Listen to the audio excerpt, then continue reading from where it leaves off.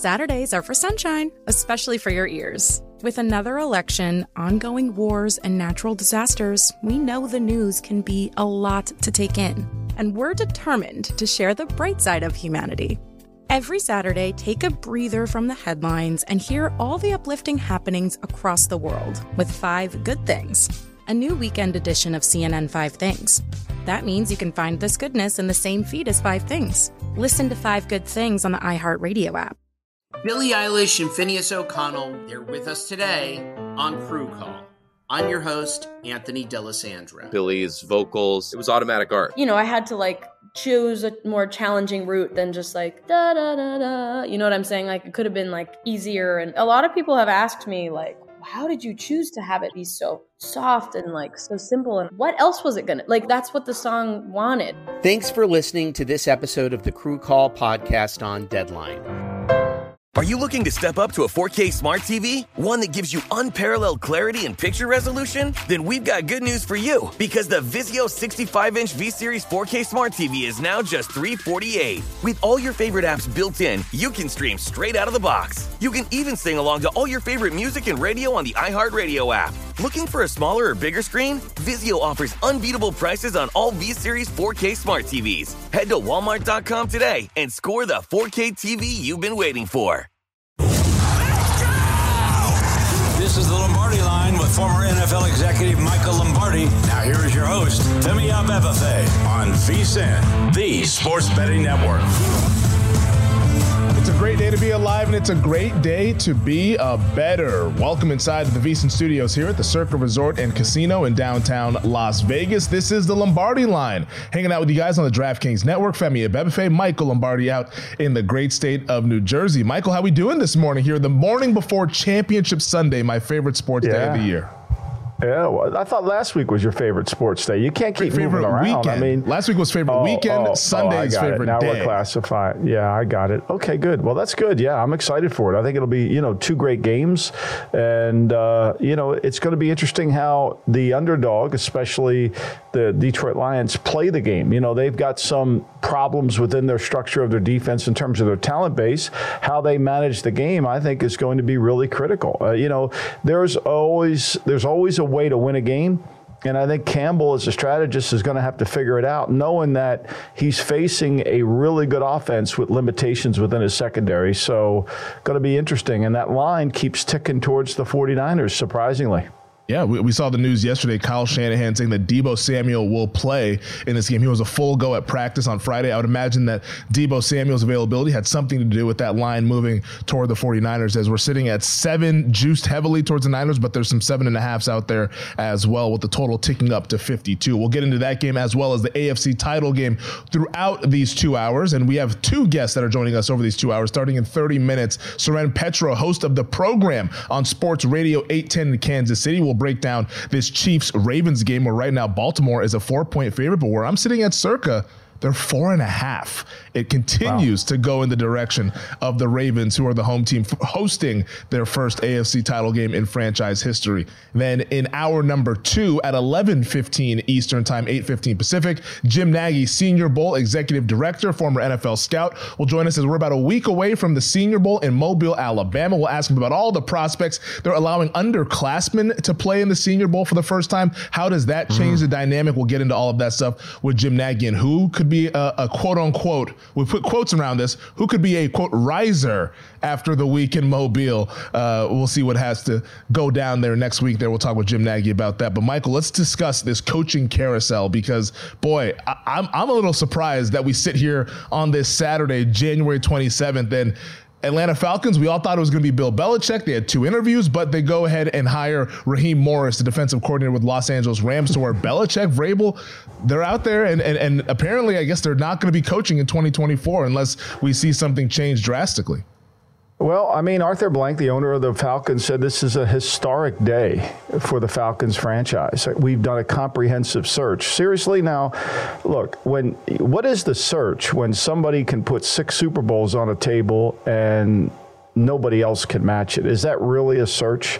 So, look, this is classic NFL jargon. Now, let's go back a little bit. This team hasn't been to the playoffs in 7 seasons, okay? All right, they haven't been there. Since Rich McKay has taken control of the team in 2004, they've been to the playoffs 7 times. They went to 1 Super Bowl, lost to the Patriots. So this is an organization that tends to sputter in mediocrity, clearly. And this decision to be called a historic day is somewhat strange when you consider that they could have made history if they would have hired the greatest coach of all time. They chose not to. They chose to value, and this is not about Raheem Morris, they chose to value their structure. They chose to value Terry Fontenot, their general manager, Ryan Pace, their personnel director, and Rich McKay, who's claiming that he will not be involved, but let's be real clear, he's always involved. He has always been involved. Ask anybody who works in Atlanta.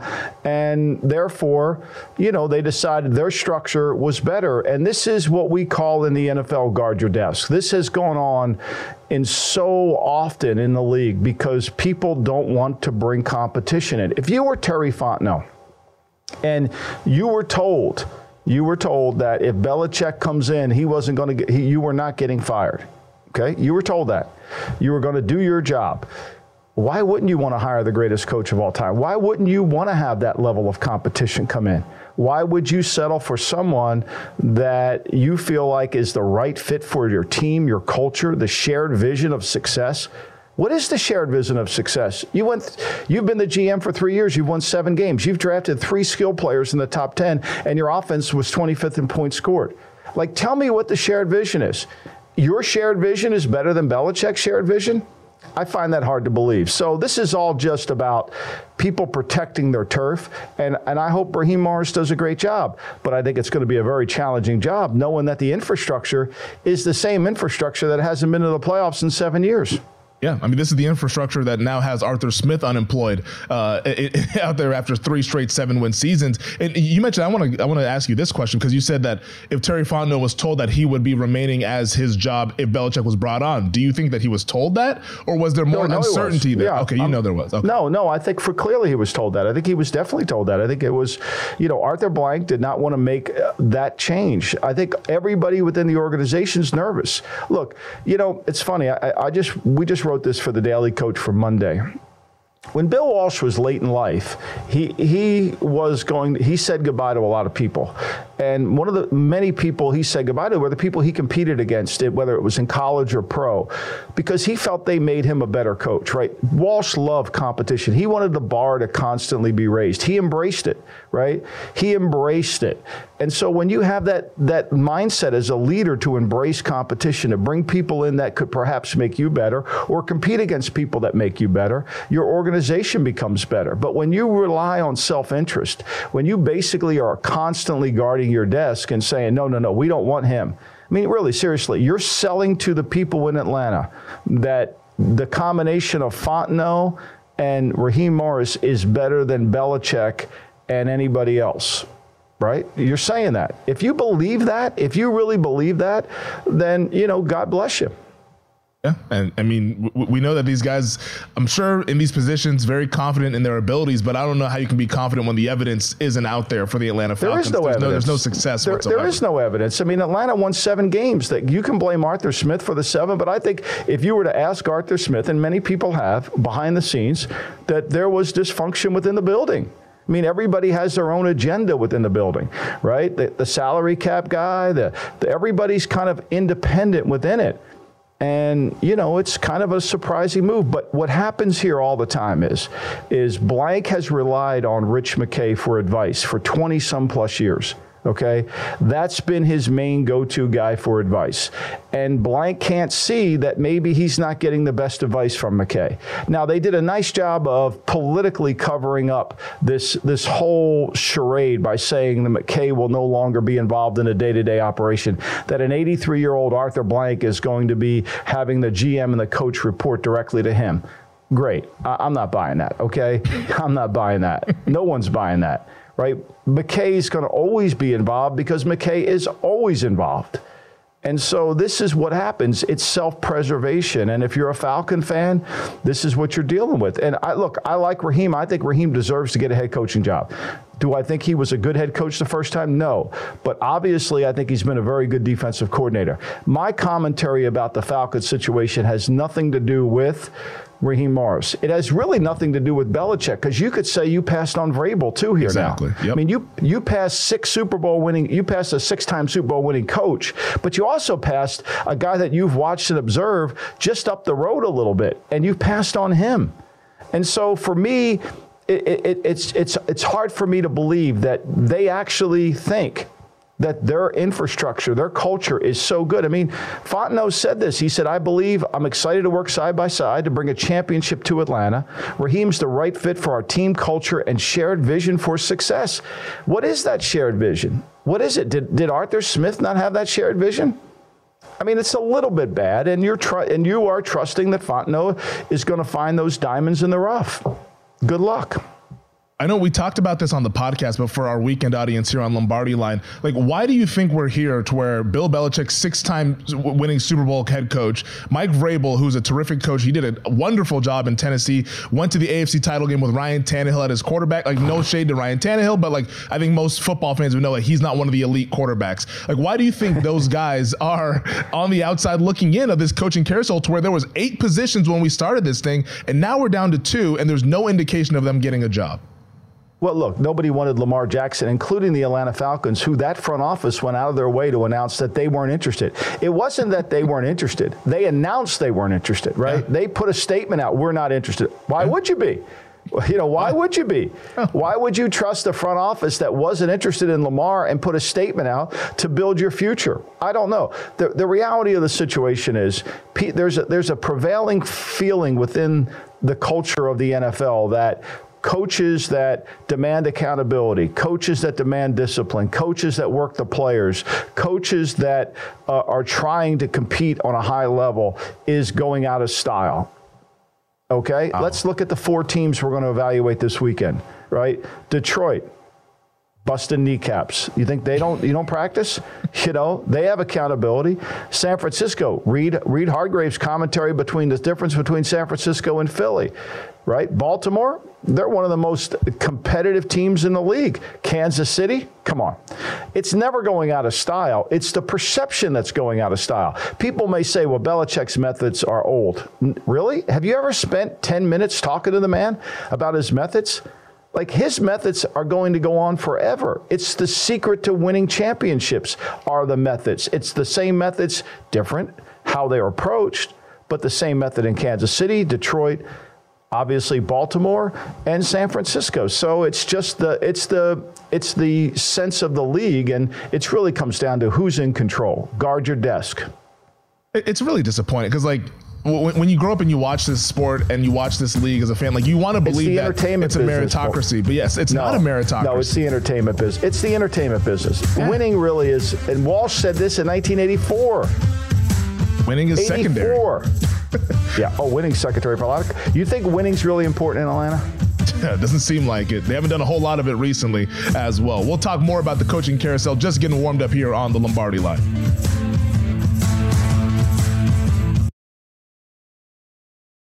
Hey guys, this is Matt Jones, Drew Franklin from the Fade This podcast. We got a great episode coming up, picks in all the sports, football, basketball, we do them all, but here's a preview of this week's episode.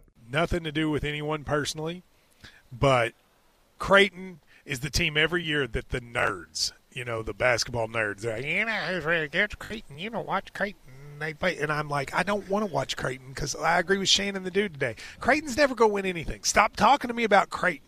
They're not the Big East tournament. They could, maybe they win the Big East tournament, but it'll only be luck. But like, they're always like, a sleeper team that cool. Like that guy who I told you had 8 title teams. One of his title teams was Creighton is not winning the national championship. I don't have them doing that. That's why do we all have to act like Creighton is a good team? Creighton's like the band they all say you should know if you really knew bands. And then they're never at any of the yeah, exactly. And it comes time for the Grammys, and they lose out to, like, Lil Durk. And you're like, see, I knew Lil Durk was better. Why are you telling me? See the whole time. And this episode was brought to you in partnership with DraftKings. To hear more, listen and subscribe to Fade This on iHeartRadio or wherever you listen to podcasts. Witness the dawning of a new era in automotive luxury with a reveal unlike any other as Infiniti presents a new chapter in luxury, the premiere of the all-new 2025 Infiniti QX80. Join us March 20th live from the Edge at Hudson Yards in New York City, featuring an unforgettable performance by Grammy and Academy Award-winning singer, songwriter, and composer, Jon Batiste. The all-new Infiniti QX80 is unlike any luxury SUV you've ever seen. Smart enough to anticipate your needs, even before you do. Every line, curve, and detail was thoughtfully crafted, so everything for every passenger feels just right. Don't miss it. Mark your calendars and be the first to see it March 20th at 7 p.m. Eastern, only on iHeartRadio's YouTube channel. Save the date at new-QX80.com. 2025 QX80 coming this summer. Hey Sarah, I love that spring break vlog you posted on Zigazoo. OMG, you watched it? Yeah, it was edited so well.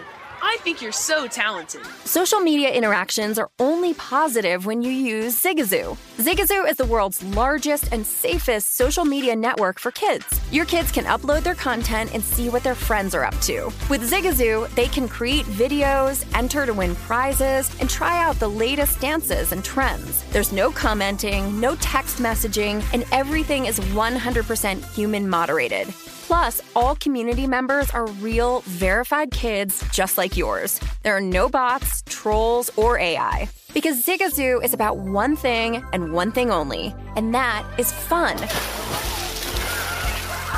Try out Zigazoo this spring break and let your kids share your vacation vlogs and best edits with their friends safely. Download the Zigazoo app today. That's Zigazoo.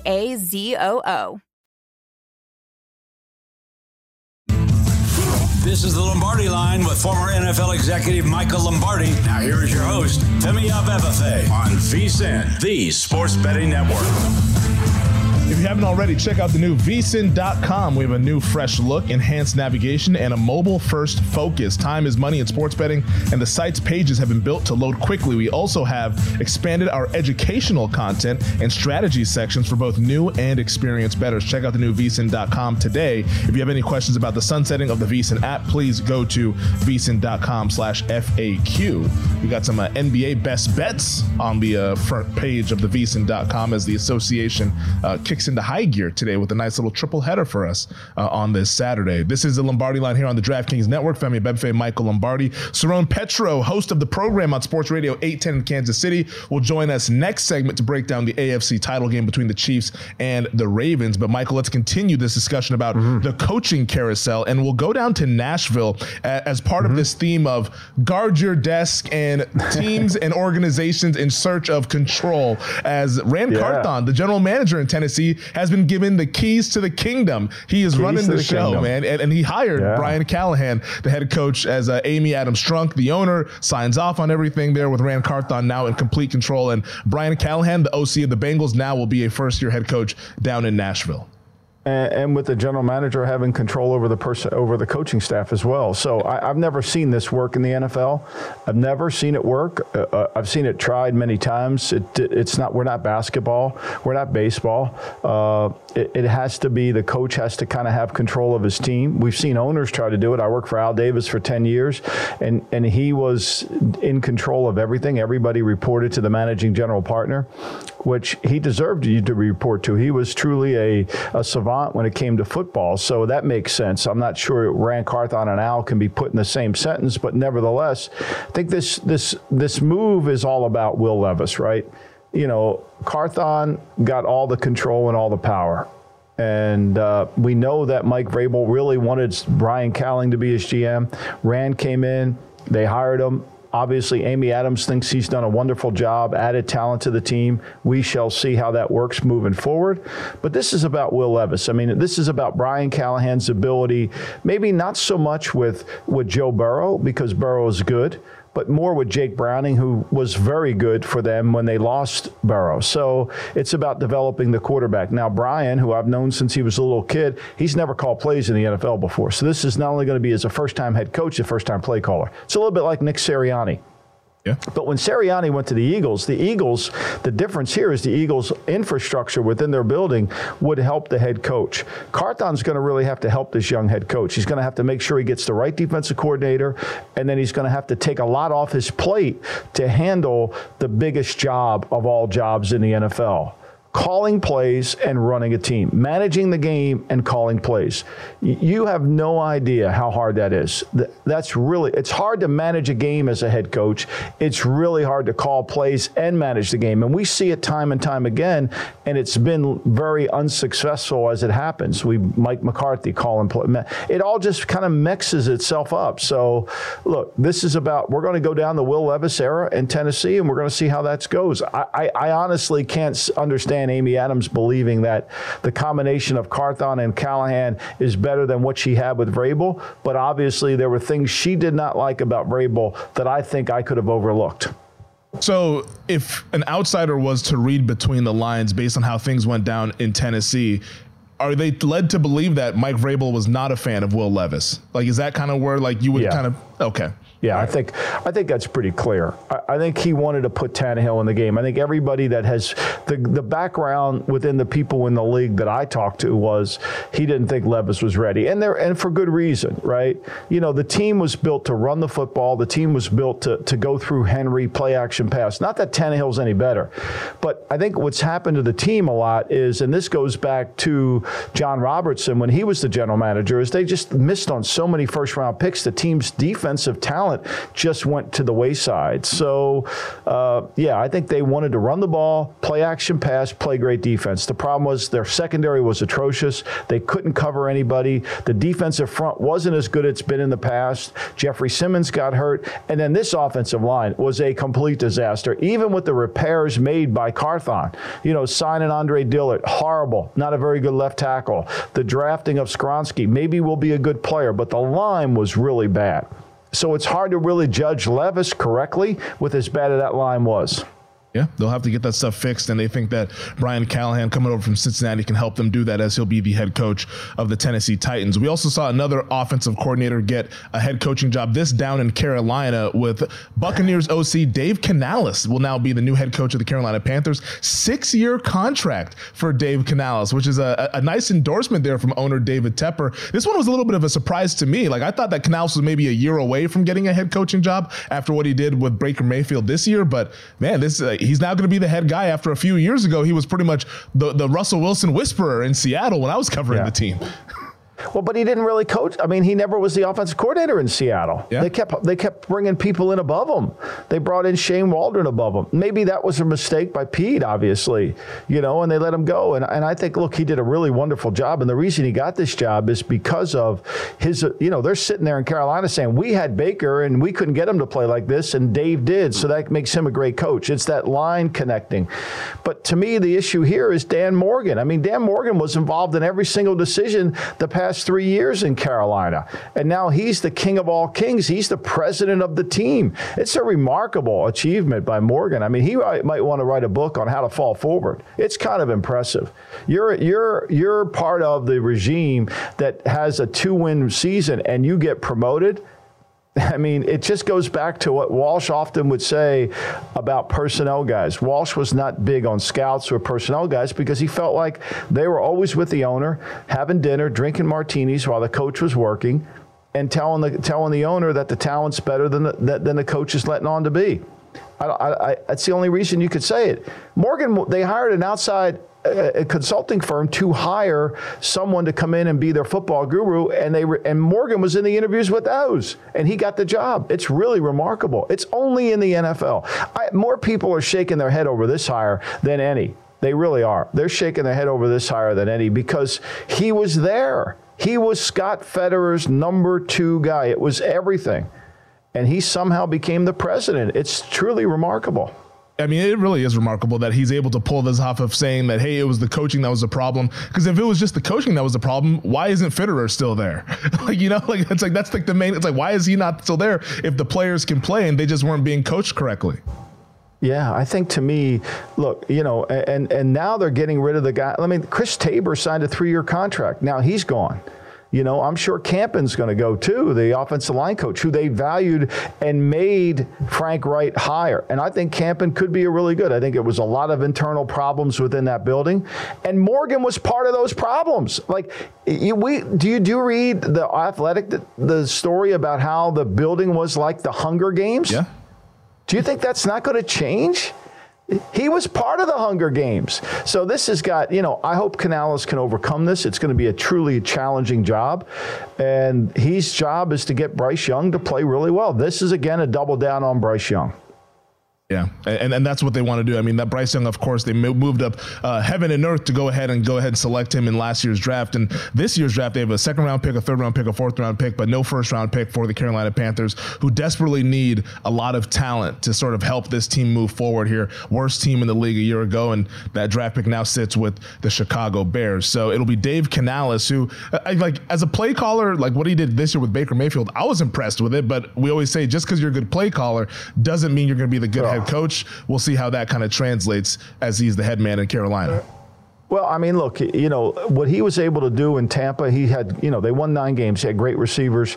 They let's be clear here. They were 20th in the league in offense in terms of points scored. They were 23rd in the league in yards gained, right? They did a wonderful job protecting the football. They were 32nd in yards per attempt rushing. Okay, they couldn't run the ball against anybody. 32nd in yards.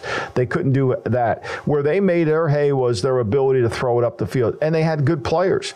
I don't know if you can make that connection from what he did in Tampa to what he has in Carolina, because the receivers, Mike Evans, maybe he's going to sign with Carolina. I don't know. But there was a different game there. So it's going to be fascinating to see. You got to give Canales some time to see how this is all going to play out, and hopefully he can do as well as he did. But you just really didn't look at Tampa's offense, especially early in the year, and say, oh, my God, this is something really special, right? But, they were together. Canales and Morgan were together in Seattle, so there's that kind of relationship. I mean, I don't even know how long they spent with Vrabel. Like, how do you bring Vrabel in and then immediately the next day or the next hour hire Canales? And then tell your fan base you're trying to win. It's an interesting time here. We're up against it on a break here, but real quick, what's your prediction for the Commanders' job and the Seahawks' jobs of the 2 remaining openings as of right now? I think it's Ben Johnson in Washington. That's what everybody believes. I think that's what everybody expects to have happened. And the sleeper in Seattle is Mike Kafka from the Giants. I think they really liked him, and they want to go offense. Okay. I mean, I know the fan base definitely wants to go offense. Reading their timelines, they all want a play caller, a young guy. So Mike Kafka would fit that role there for the Seattle Seahawks. But that's not a name that you've heard too often, so look out for that one with the Seattle Seahawks head coaching position. All right, Saran Petro of 810 Kansas City joins us next to break down the AFC title game.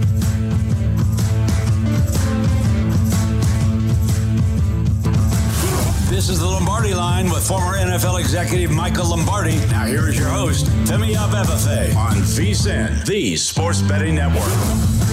Put the VSiN experts to work for you and start betting smarter with a VSiN Pro subscription. Sign up on a VSiN Pro annual subscription and get your first year for only $199. Just use promo code Lombardi. You're going to get access to everything on our brand new VSiN.com website, including our upcoming Super Bowl betting guide with the best bets and favorite prop bets. Remember to use promo code Lombardi. Get your first year of VSiN Pro access for only $199. Sign up today at VSiN.com/subscribe. Welcome back. This is the Lombardi Line. Michael Lombardi out in the great state of New Jersey. Femi Abebefe hanging out here in downtown Las Vegas, and joining us now to help us break down the AFC title game between the Chiefs and the Ravens. It is Saran Petro, host of the program Sports Radio 810 in KC. Saran, we appreciate you taking the time this morning. We haven't seen these teams play since 2021. It's been a while since they've matched up. Where do you think the Kansas City Chiefs have advantages when you break down how these two teams fit together? Well, I think Lamar Jackson's very good, but quarterback is the top spot. And, Patrick Mahomes is the best in the world. And I think his numbers are down. People have talked about that, but it's largely because of his supporting cast. The receivers have led the league in drops. Now it's getting a little bit better of late. Rashee Rice contributed to that early on, but since the first quarter of the season, he's really developed and has become an excellent, target for Patrick Mahomes, maybe even his number one target over Travis Kelce. And I think that's what the Buffalo Bills tried to do last week, was take him away, and that opened things up for Travis Kelce. He proved that he's still got it and he can play. So I think that's, listen, realistically, probably that's it. because both teams, I think, are very good. I think the Ravens are better at the other 52, and they're very good at quarterback as well. But if I had, it might sound like blasphemy, but the secondary for the Chiefs, I think, is underrated. I know Marlon Humphreys and Kyle Hamilton get a lot of respect, and rightfully so. But Trent McDuffie and L'Jarius Sneed are probably the best cornerback combo in football. The third and fourth corners for the Chiefs are very strong. They don't really have a weakness, and that allows Steve Spagnuolo to be quite diverse in that D backfield, mix up coverages, because he doesn't feel like, oh my God, we've got so-and-so on so-and-so. We're in trouble here. They feel good that one or two snaps, they can put anybody on anybody and survive. They thrive with Trent McDuffie and L'Jarius Sneed on top receivers. So, again, it sounds blasphemous, but I think a deep dive, you might find that the corners of the Chiefs certainly, I think, are deeper than the Baltimore Ravens corners, and I know how much people like the Ravens corners. Well, I think there's no question that, Steve has played really well with pass defense. I think the struggle has aligned with his ability to stop the run. But I want to go back to the offense. I mean, Mahomes hasn't thrown an interception since the pick six on Christmas Day to Jack Jones, and they've changed the offense completely. 80 rushes over 3 games that Mahomes has played in, 90 passes. What do you attribute to how this offensive line has become improved and how they have become able to run block more effectively? I think it's maybe more of a Matt Nagy, Andy Reid thing. I mean, I think it's more of a commitment from them. I think they, spent, if you got them to, a true serum in them, and not coach speak, not what they're trying to send to their players, not what they're trying to send to their opponents. But I think they spent about 3/4 of the year trying to get the team to be what they want it to be, what they envision the offense to be, and working to make Rashee Rice better, and back in the day, working to get Kadarius Toney up to speed, Sky Moore up to speed. And along the way, they kind of dropped Sky Moore. I know Kadarius Toney's listed on the injury report. I think it's probably more, mental break than it is anything that would be physical there because of the, offsides, and he had another pick six that went off his hands the following game, and since then we haven't seen him. Mystically, the injuries occurred right after that. But I think they tried to push this team to where they thought, it could go, where they wanted it to go. And along about the Cincinnati game, they decided we have to coach this team based upon what we are. And I think they shifted gears. They simplified things. They made a real point to get out of the huddle quicker, to let the young receivers, try to get a look at what the defense was, get on the same page, make the same read. They have so many option routes that require the receiver to be on the same page as Pat, to read it the same way as Pat, and they were slow getting the plays in. They've admitted it. And guys weren't getting the time they needed, even maybe Isaiah Pacheco, to get a look at what it was he was running into. So with that Bengals game, they really simplified things. And I think, did lean on the rushing attack more because they took part of the passing attack away, so they had no choice but to give more to Isaiah Pacheco. And I think also Andy Reid does a good job of trying to pace his running backs to get them to the finish line, particularly this year where Pacheco is really his standout guy. Clyde Edwards-Helaire has been a big disappointment, and there's some things he can do. He's grown this year in the passing game. He's had to because Jerick McKinnon's been hurt, but they know Pacheco's the guy that they can really hammer away with. So I think some of it was just workload management early in the year. Some of it was the offense evolving into what works best with the personnel that they have. We're speaking with Soren Petro here, host of the program on Sports Radio 810 KC, talking AFC title game here on the Lombardi line. Well, Soren, a lot has been made of the offensive line for the Kansas City Chiefs. Joe Thuney, he's going to be out in this game. What kind of impact does that do for this Chiefs O-line here? Because there's communication on the interior. The Ravens with Mike McDonald, they try to throw a lot of stuff at the quarterbacks with his blitzes. How do you think that impacts KC up front without Joe Thuney? Yeah, I think he does a lot. I think he's arguably the best guard in football. I think he's definitely the best pass-blocking guard, and that's where it'll hurt him the most. In the run game, Nick Allegretti is a veteran.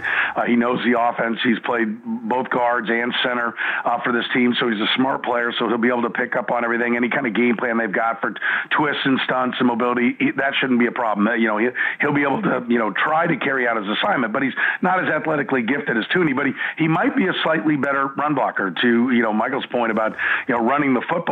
They might have to lean on that even more because that's his strength. He's a high school wrestler. He's a bigger player, and he's a little bit more physical than Joe Thuney, but he's not the athlete that Joe is in the pass blocking. So they lose something in the passing game, and maybe they look to move Patrick Mahomes around in the pocket, maybe some designed rollouts. I think they'll look for some more misdirections as well. Andy Reid does a great job of trying to set up his blockers with good angles with a lot of the stuff they run. Jet sweeps underneath, reverses around the back, bubble screens. Ragans out on the side that they have no intention of giving the football to, but trying to freeze those backside DNs and make sure everybody on the other side tries to play assignment sound football and give his linemen a chance to work one-on-one. I think, they're going to have to execute very well, and Andy's going to have to press the right buttons, even more so with Joe Thuney being out. Soren, I keep hearing this rumor that this Andy could retire at the end of the year. Are you buying that? My opinion is this is year 2 of that rumor being out there is, look, I did the first interview with Andy Reid when he came to Kansas City 14 years ago. And if you remember, he had just lost his son in that previous season, had his worst year with the Philadelphia Eagles. And I said to him, Coach, a lot of people think maybe you should take a year and recharge your batteries. Like, did you consider that? And he looked at me straight in the eye and he said, I'm a football coach. It's what I do. Let's roll. And I think, there are people like Andy Reid and Bear Bryant and, that is what they are. And he's going to coach as long as I think he can physically coach. There may be a day where he says, he's not an agile man in his 60s and having played football and had knee injuries, had knee surgery a couple of years ago. I mean, if he can't physically get out to the practice field and do those things, I think he would walk away. But otherwise, no, I don't buy it. I think he's at that age and he's had enough success that there are some folks in this business that like to let me see. I'll throw it out there vaguely, see if it comes true, and then I'll beat my chest that I have this months before. I've been given no indication, and I've asked people in the Chiefs. I said, listen, I hate even asking this question, but it's out there.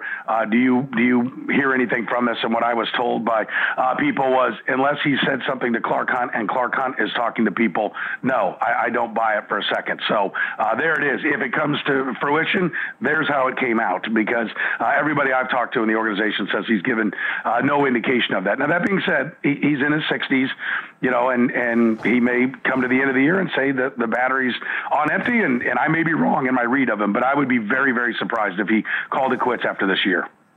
Soren, obviously you've covered the Kansas City Chiefs for a long time. You've been around for this whole Patrick Mahomes run here since 2018. Where do you think that this Ravens team stacks up in terms of opponents that they've faced on this run of 6 straight AFC titles, 2 Super Bowls? Where does this Ravens team rank compared to some of the other teams that they've faced down the earlier in this run? I think it's the best one that they've played, and unfortunately it's not their best addition that they're going up against them with. It's their best defense, and if their defense can have a day, unfortunately they've only had 5 takeaways in their last 10 games. That's been a bill.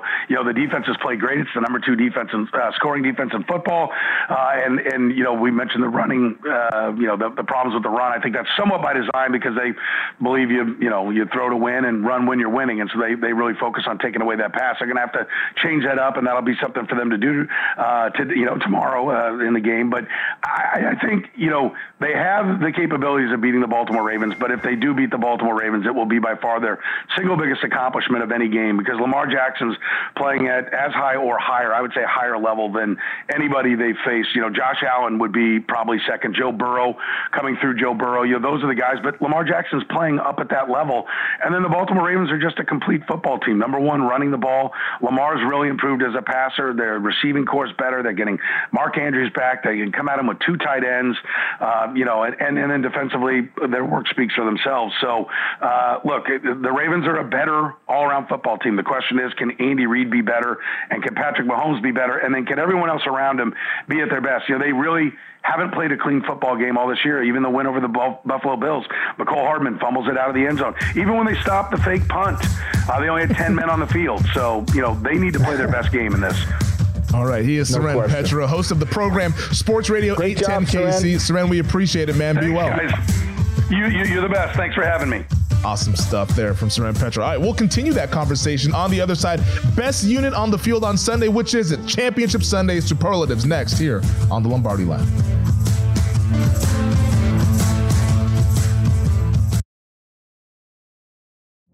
Witness the dawning of a new era in automotive luxury with a reveal unlike any other as Infiniti presents a new chapter in luxury, the premiere of the all-new 2025 Infiniti QX80.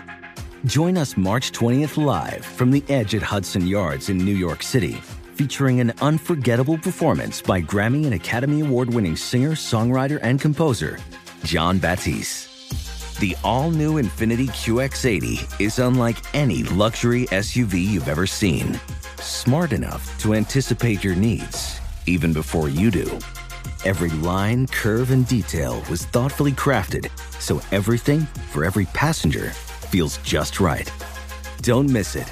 Mark your calendars and be the first to see it March 20th at 7 p.m. Eastern, only on iHeartRadio's YouTube channel. Save the date at new-QX80.com. 2025 QX80 coming this summer. What's up? I'm John Wall. And I'm CJ Toledano, and we're starting a new podcast presented by DraftKings called Point Game. Everyone, please welcome Coach John Calipari. We're getting beat by 18. My first game in Kentucky, they're saying Cal's a bust. He can't coach. This is crazy. John Wall runs down the floor and makes a buzzer beater. Yep. You remember that, John? That's my first game winner I ever made. Remember you said you never see me do that. Ladies and gentlemen, DeMarcus Boogie Cousins. I called Boog. I'm like, yo, bro, I'm about to commit to Duke. And I hung up on him. Bro, I'm talking about, do you want to tell me how many times he called me all type of names? Bro, you really sold me out. You doing this. Bro, I was sick. I remember that like yesterday, man. Love you, John Wall. Thanks, Coach. Love you, too. You made me everything I am today. Nah, you made me. You made me. I love it. Check out Point Game with John Wall and CJ Toledano on the iHeartRadio app, DraftKings YouTube, or wherever you get your podcasts. It wasn't even supposed to be That's my dance, bro.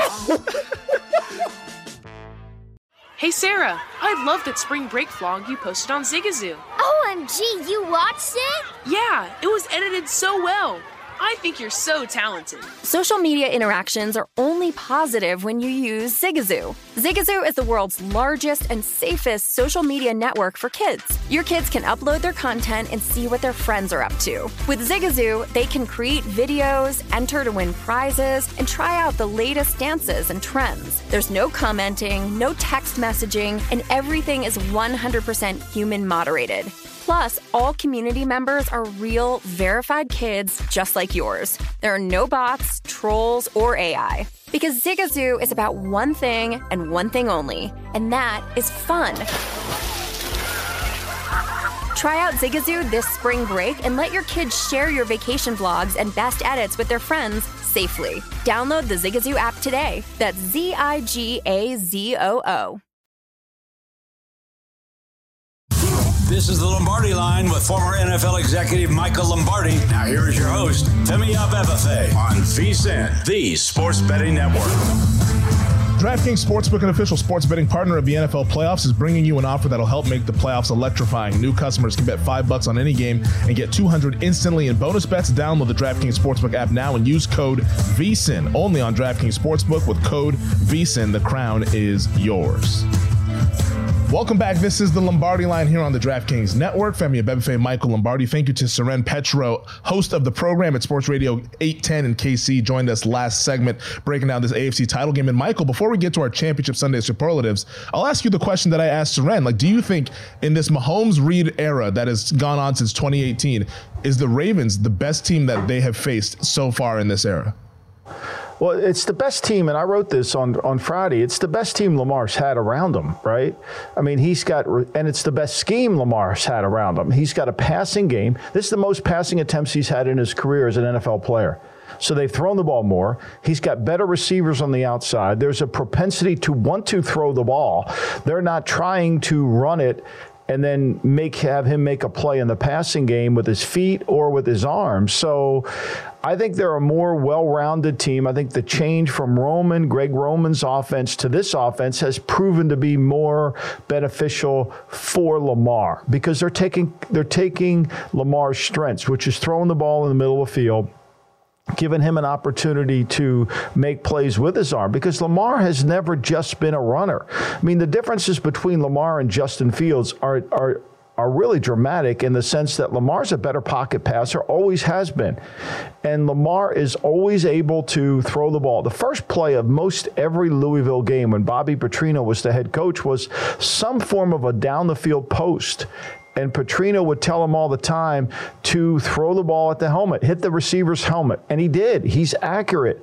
But where Lamar struggled in the past offense was throwing the ball outside the numbers, get behind. They don't have a sophisticated pro passing game to catch up. That's all changed. So for me, what I wrote about on Friday, Femi, is that all the prior games are meaningless. They're all meaningless. There's no sense in looking at 17 touchdowns, 7 interceptions, 7 touchdowns on the road, 1 interception. All that stuff is out the window because these two teams are vastly different than any of the teams they faced since this time. Yeah, and you talked about that leading up to the game last Saturday, where everyone was referencing the ATS numbers for Lamar Jackson in the playoffs, saying, "Oh, like he's not a good playoff performer, 1-3 ATS," and it's like, okay, well, like that was with Greg Roman, a totally different offensive scheme, and we saw what happened in the second half of that game last Saturday. If you laid the 9.5-10, you were laughing to the bank with the way that second half played out. So I do think it's an interesting dynamic with now the playoff performer of all playoff performers currently in the NFL, Patrick Mahomes, coming to town, and the market is what it is. But let's get to our Championship Sunday superlatives, Michael. And this is for all 4 teams combined when you answer these questions. Think about all 4. The first question for our producer, Elliot Bowman, is best unit on the field Sunday is? The San Francisco offense. Diverse, positionless, can move the ball against anyone, can run and throw. I think they are the best unit on the field, even over their defense, which has some leakiness to it, right? There's ways you can move the football. I think it's the best unit in football because there's such a hard matchup. For example, the prop on McCaffrey's receptions. I think that's a really good play because I think he's going to get the ball, and they're going to be able to throw him the ball, whether Debo plays or not. So I think that's the best unit. There you go. I just jotted that down. CMC receptions over as a potential there for a prop bet there because I think a lot of people like to play the anytime touchdown, which he scores every single game, but maybe you look for the receptions there. All right, on the other side, the worst unit on the field on Sunday.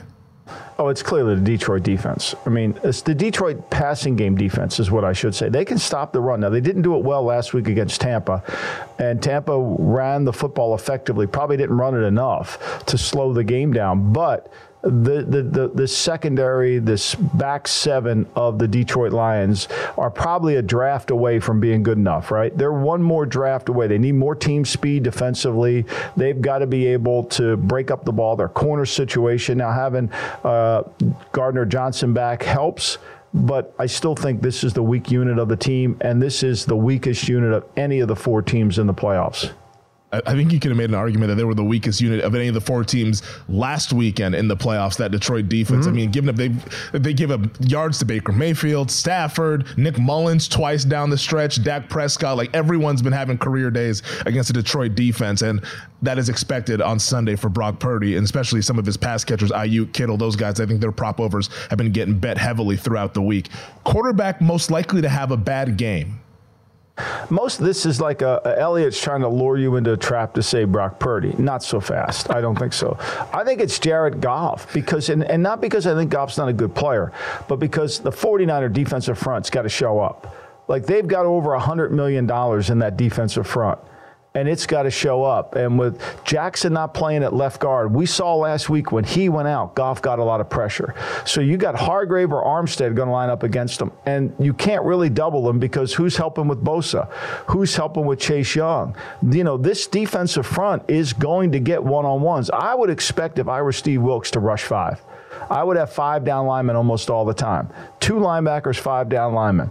And just say, basically, look, make these guys have to block one-on-one and see what I can do. Because if I put pressure internally on Goff and speed him up, when Goff has time to check the runners at first and third before he comes to the plate, he's really good. But when he has to play faster, right? When he has to get rid of the football faster, make quicker decisions like the Rams were able to do in the second half, things start to wilt a little bit. I have a spicy one for that one there. And I don't mean this as any disrespect. Like, I respect the hell out of this guy, and, like, he's obviously an all-timer already. I think it might be Mahomes, given the fact that he's going against the Ravens defense. Like, that defense is real for Baltimore. And, like, if the game gets away from them and he has to start trying to do things that are outside of what the Chiefs offense can handle, maybe it gets away and it gets bad for Kansas City. Well, I think, to me, Femi, when you play on the road, communication is so important. I mean, last week, their ability to communicate. Will Hill sent me a text, said he watched the game and the Buffalo Bills crowd was silent. Well, it was silent because they were only in 5 third downs, the Chiefs. Yeah. Only 5. They only had the ball for 22 minutes. And when you run the ball and get first downs, it's hard to get the crowd up and going. When you're playing Canadian football, that's when the crowd can't really cheer. What do they get excited for? Oh, it's a possession down. We're going to get up. We need to help the defense. So if Baltimore's crowd's into the game and they're forcing 10 to 12 third downs, there's a chance for communication to break down. And then that's the only way. Look, Mahomes is only going to have a bad game if communication breaks down. He's not going to have a bad game because he's a bad player. No, he's terrific, obviously, as a player there. And like you mentioned, like the in-stadium stuff gets going with like, oh, third down, and the crowd starts to yell. If you're not in third down, that's never going to happen. Coach most likely to commit malpractice. That's a good one there. That's a good one. I think it's going to be Campbell because he's sometimes too aggressive, right? Like sometimes you've got to read the room. You got to understand that, this is for a chance to go to the Super Bowl. And you can't put all your chips at the middle of the table all the time. Like, you got to fight for a better day. I mean, just go back and watch the Super Bowl when the Patriots are down 28-3. They didn't put all their chips in the middle of the table. They fought their way back into the game. I think, to me, that's the one thing that I worry about Campbell is he's got this gunslinger, over-aggressive mentality, and sometimes that can bite you. Yeah, I told Mike Palmer yesterday, Campbell's splitting kings at the blackjack table. He's hitting 17. He's doing all the crazy stuff there. Just look out for him. Underdog most likely to win outright. Kansas City, obviously. I think Kansas City could. I think the Lions have a chance. They got to play the perfect game. But Kansas City most likely would be the underdog you would have to play, just by the point spread alone. What about the offense most likely to score 40-plus points? Well, I think that's San Francisco because they're going against a unit that gives up points. I mean, let's go back. The great Nick Mullins, 411 yards passing against this defense, 396 passing. Do you want me to repeat that? Nick Mullins threw for 400 yards against this defense, and then 396, okay? Damn. Nick Mullins, okay? Now, Kevin O'Connell's a really good play caller, and his offense is good. So if Kyle Shanahan's on his game and Brock Purdy can grip the football and throw it accurately, they have the best chance to score 40 points. The defense most likely to hold the opponent under 20 points. I'm going to say Baltimore. Now, look, in the last 3 games, Kansas City has averaged 26 points per game. They've really improved their offensive production. As I mentioned earlier, they've run the ball more effectively, 80 rushes. They're running it effectively. They've limited to net, and he hasn't turned the ball over. But this will be a hard game for them. If they get to under 20, I think this game will go over the point total of 44.5. But I think if it's likely for an opponent to be held under 20, I think it's going to have to be the Chiefs. Yeah, no, I really like this Baltimore defense. And there is something to be said about Kansas City the last couple of weeks. They've faced decimated units with Miami's defense, Buffalo's defense. Baltimore is rested. They're healthy. They're at home where they played their best football. I think the Ravens defense can put one of those big performances together against the best quarterback in the NFL, Patrick Mahomes. All right, that does it for hour number 1. Hour number 2, we look at the coaching matchups, Campbell versus Shanahan, and of course, Andy Reid versus John Harbaugh next here on the Lombardi Line.